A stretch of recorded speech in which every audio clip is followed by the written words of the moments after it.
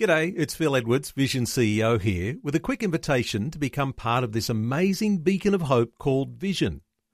Together we can put our love into action to help people of all kinds build or rebuild their lives on the truth of God. Please consider the part you can play during our upcoming Visionathon appeal, remembering that it's your support that makes Vision possible, including this podcast.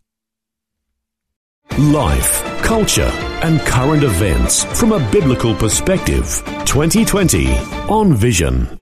When we think about the image of traditional churches, the first thing that comes to mind is not necessarily healing the sick with expectations of amazing miracles that follow the preaching of the gospel.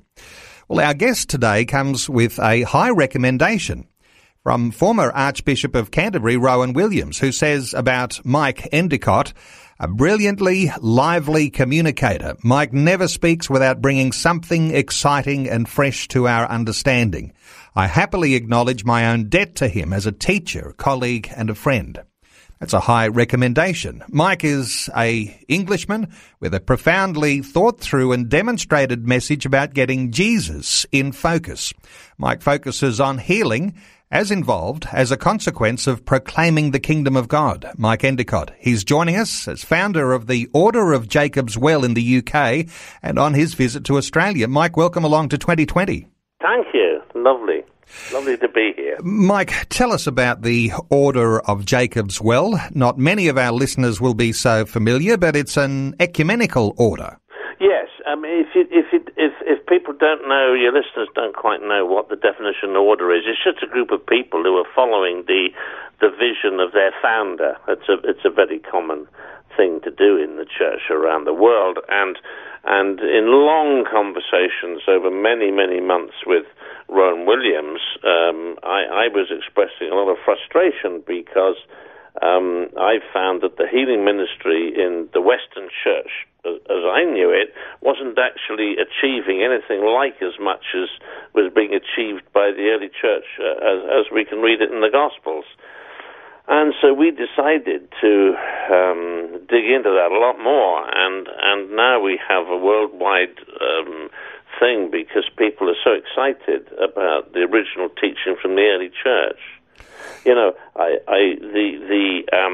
the healing ministry as it is very fractioned. It's very split. It's very polarized. It's very specialist. You know, and we do all sorts of weird and wonderful things that Jesus never did.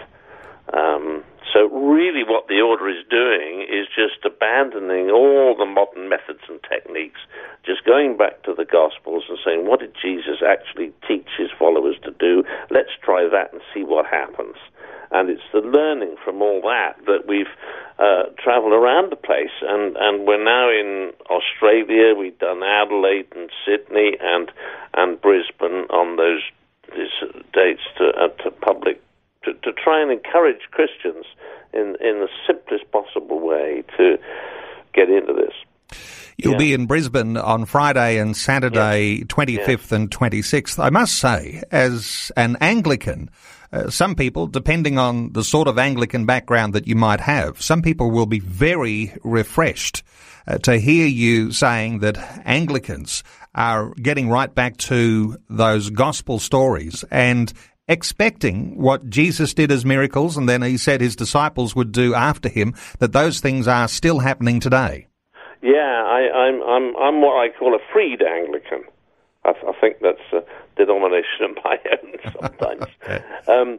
But yeah, I think because people are looking for all the time for fresh approaches to being church and fresh approaches to Christianity. And the only big answer that we have at the moment to new ways of being church is to double up on our outreach, to double up on our evangelism, to double up on our good works. But what we're trying to do is to say, just let's start again by teaching people about the kingdom of God, what it is, what are its riches and its benefits and its graces. How do we appropriate the riches of God? Only getting it out of Scripture. And a lot of people from a lot of different denominations are picking it up and running with it. Because, of course, you know, the lovely thing about this is that denominations all came about post-Jesus. He wouldn't have known anything about all that sort of stuff. So we're going back before any of that churchy stuff came into existence. And it's amazing how refreshing it is and how people love the simplicity of his message. It's terrific. What sort of stories do you tell about some of the miracles that you've seen, some of the healings that have happened after the preaching of the kingdom? Oh, have you got an hour? You better hit us with the best one. The best one, well, you want lately, because Satan doesn't mind old news, so I'll give you a new one. A new one is good. A new one is a guy called John is a Baptist minister. Actually, he retired because he developed cancer in the stomach and in the bowels, and it's got through into his spine, and he was stage 4 cancer. That is to say that the hospitals had sent him home to get his paperwork in order, to put it nicely. And he came and with his wife to see us, and we just sat and talked to him told him about the good news of the kingdom of God. This is quite a thing to do as part of this ministry, because it's what Jesus taught his people to do. You know, a lot of what comes out of our pulpits these days is ever such good news. I'm sure it's good advice, but it's not necessarily good news. So we told them about the kingdom of God, what it's for, what it's doing. We talked about the cross and the benefits of the cross and what happened on Calvary, and how that affects us today and so on. And then what we do is pray with him. We did the same with everybody. We prayed with him in a way that is a great act of thanksgiving. Not thanksgiving because of, you know, him being healed of cancer, because at that point we didn't know anything about it, but really for the joy of the cross and for Jesus coming and so on. Now, I think he went. He said, "Oh, nobody's ever, you know, all my life in ministry." Did I say he was a Baptist minister? You did mention that. All my life in ministry, nobody's ever talked to me about the kingdom of God, which I thought was an amazing thing to say. But he rang me up about a month later. The phone rang, and I picked it up, and there was this guy on the other phone actually singing psalms down the phone. And I stopped him and said, "Excuse me, who are you?" And it was John, and he said, "I've just been given the all clear from the cancer hospital. I'm sitting in the car park." And he'd just been given the all clear. And about a month after that, he turned up with his wife on the doorstep, which was lovely. And she said, "Oh, it's been life-changing, because now they can plan life again, and family life and holidays with grandchildren, all that sort of thing." John said he felt the same about it all, with one huge difference, and that is that what absolutely changed his life was the absolute knowledge that the Almighty God of the universe had actually stooped to touch him, and he was very deeply affected by that, the personal approach by God. That's one of the... Oh, no, I've seen miracles since, but you haven't got all afternoon. You are an author. You've written a number of books, one of those called The Blind Healer and Rediscovering Kingdom Healing. Yes. You like to unpack all of these things and from a biblical foundation so that people can understand that this is supposed to happen today.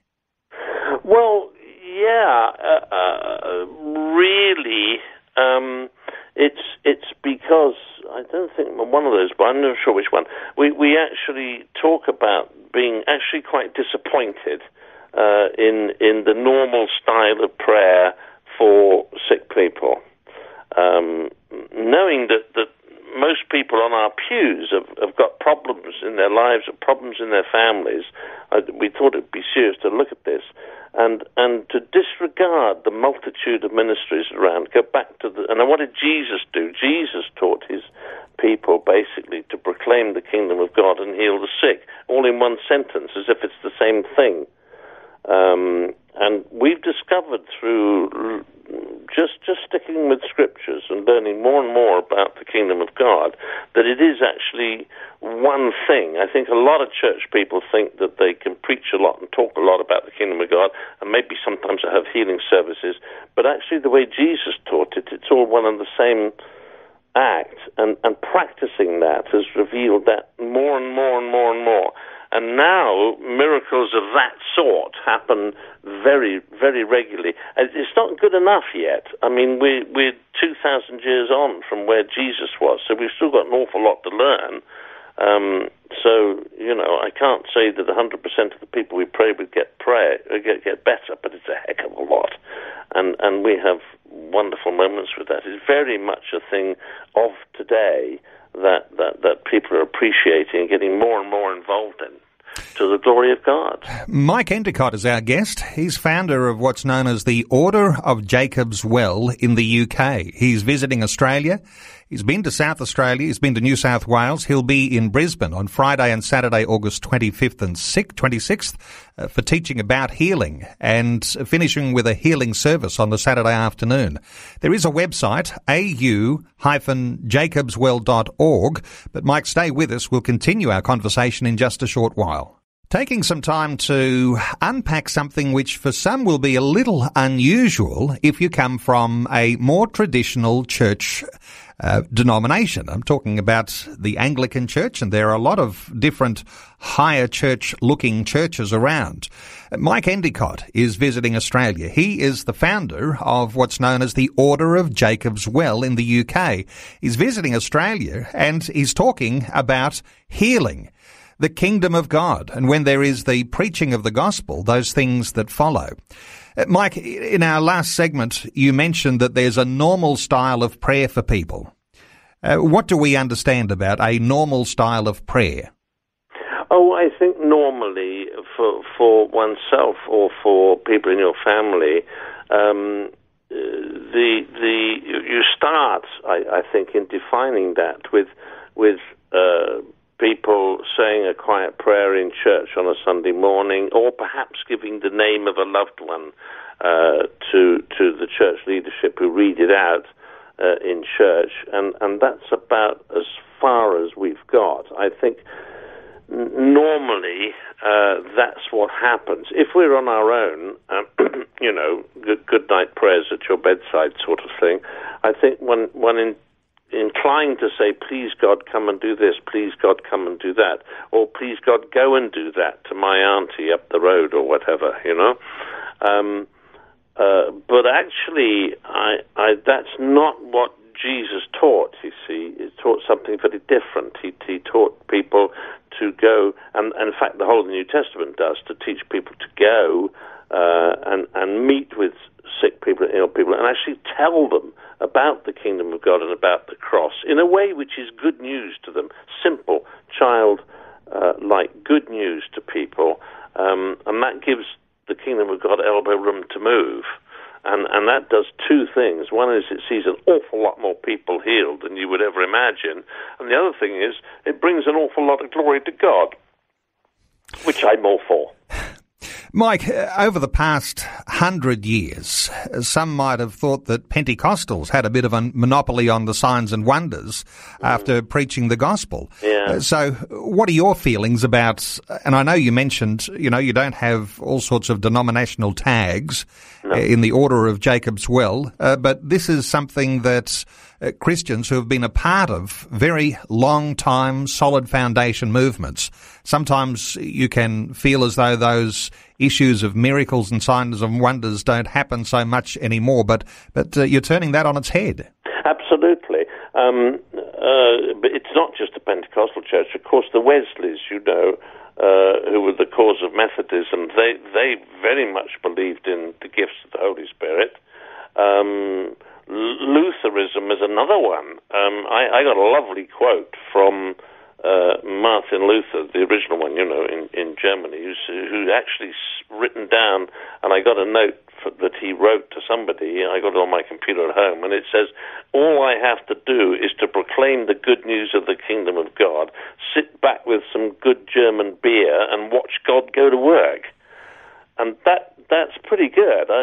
Sure, though I like German beer, but the principle is tremendous. It's proclaim the kingdom of God and heal it. Now, then along, mind you, came the lovely John Wimber, who I'm sure must have come to Australia a lot. I missed him actually live because I hadn't become a Christian when he was around. But he was very much pulling the church back to a place of saying, oh gosh, we've actually got a Holy Trinity, not a Holy Duo.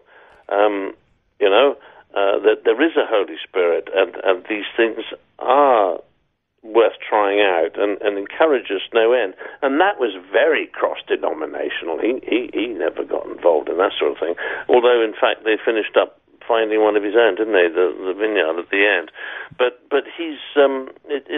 it's cross-denominational altogether, because I think everybody's realizing that it could be an awful lot better than it is, and why isn't it? And all we're doing is going back to the original all the time and saying, start again from here and see how you get on. And there's a sense, too, in which we can feel, if we've been around as Christian believers for a while, that we've got this God thing all worked out. You're into teaching people to learn new dimensions about Jesus Christ. Yes. I'm saying these days very much, I'm much more of a scientist about this than I am a good Christian about this, because science as a whole wakes up in the morning with the understanding that they don't know all the answers, and therefore, out of that comes research, and out of that comes gain. The whole world of science wakes up in the morning saying, I don't know all the answers, I want to know more. And I'm sorry to say that I think a lot of we Christians actually know what we know, we like what we know, we stuck with what we know, there's nothing wrong with what we know, and don't you come and change me, and I don't want you to change me, I'm quite happy and comfortable with what I know, and so you get stuck. And on this particular subject, we've been stuck for a lot of years, and to actually take the more approach of that our scientists do, of saying, excuse me, I don't know, I want to know more, it leads to research and development of these things, and it's been a wonderful experience, and still is. To, I give you an example, can I? If Jesus said, seek first the kingdom of God, and all these things will be added unto you, if you stop and think, hang on a second, Jesus says if you seek the kingdom of God, then you'll get lots of graces and goodies from heaven as a result. Does anybody really know what that means? How do you seek the kingdom of God? What are you looking for? What do you gain? And all that sort of thing. Now, when we are talking about healings and the preaching of the kingdom, the preaching of the gospel, some people will say, aren't there difficulties and dangers when you start to explore some of these new dimensions in Jesus? What do you say to people who are perhaps fearful of exploring deeper, letting God off the lead, so to speak? With great care and love, I hope. There is a there's a great deal of fear, to be honest with you. There's a great deal of fear of failure. How can I best explain the difficulty? The difficulty is that what Jesus was doing and achieving in this area was actually 100% effective. He didn't have any failures. Today, prayer is for the sick is all a bit iffy. Well, it might happen, it might not, and the situation is different. And so what we do as Christians is we try and take the gospel truth and then inject our own intellectual understandings into it to bend it to fit actually what happens today. There is another logical way of looking at that, is that we might be where we are today with a much less effective ministry just because we've got some things wrong. How do we get things right again? And so it's a slow process. Yes, it doesn't work just showing people getting healed. Everybody suddenly converted to the original way of doing things that was designed by the Lord. So we have to be be very careful with people. But more and more people, word of mouth, books written and videos made and all this sort of thing, and people get more and more to just ask questions. Hang on a second, if that works for them, why can't it work for me? And that's how we go on, gently and carefully. Well, Mike Endicott is in Australia. He's the founder of the Order of Jacob's Well in the UK. He's been to South Australia and New South Wales. Well, this coming weekend, he'll be in Brisbane on Friday and Saturday, August 25th and 26th. He'll be teaching about healing and finishing with a healing service on the Saturday afternoon. There is a website at which you can register to be a part of those meetings. It's au-jacobswell.org. au-jacobswell.org. Mike Endicott, thanks so much for taking time to talk to us today on 2020. And come along at the weekend. You'll enjoy every minute of it. Before you go, thanks for listening. There's lots more great audio on demand, or you can listen to us live at visionradio.org.au. And remember, Vision is listener supported. Your donation, large or small, will help us continue connecting faith to life for hundreds of thousands of people across Australia and around the world. Learn more or donate today at visionradio.org.au.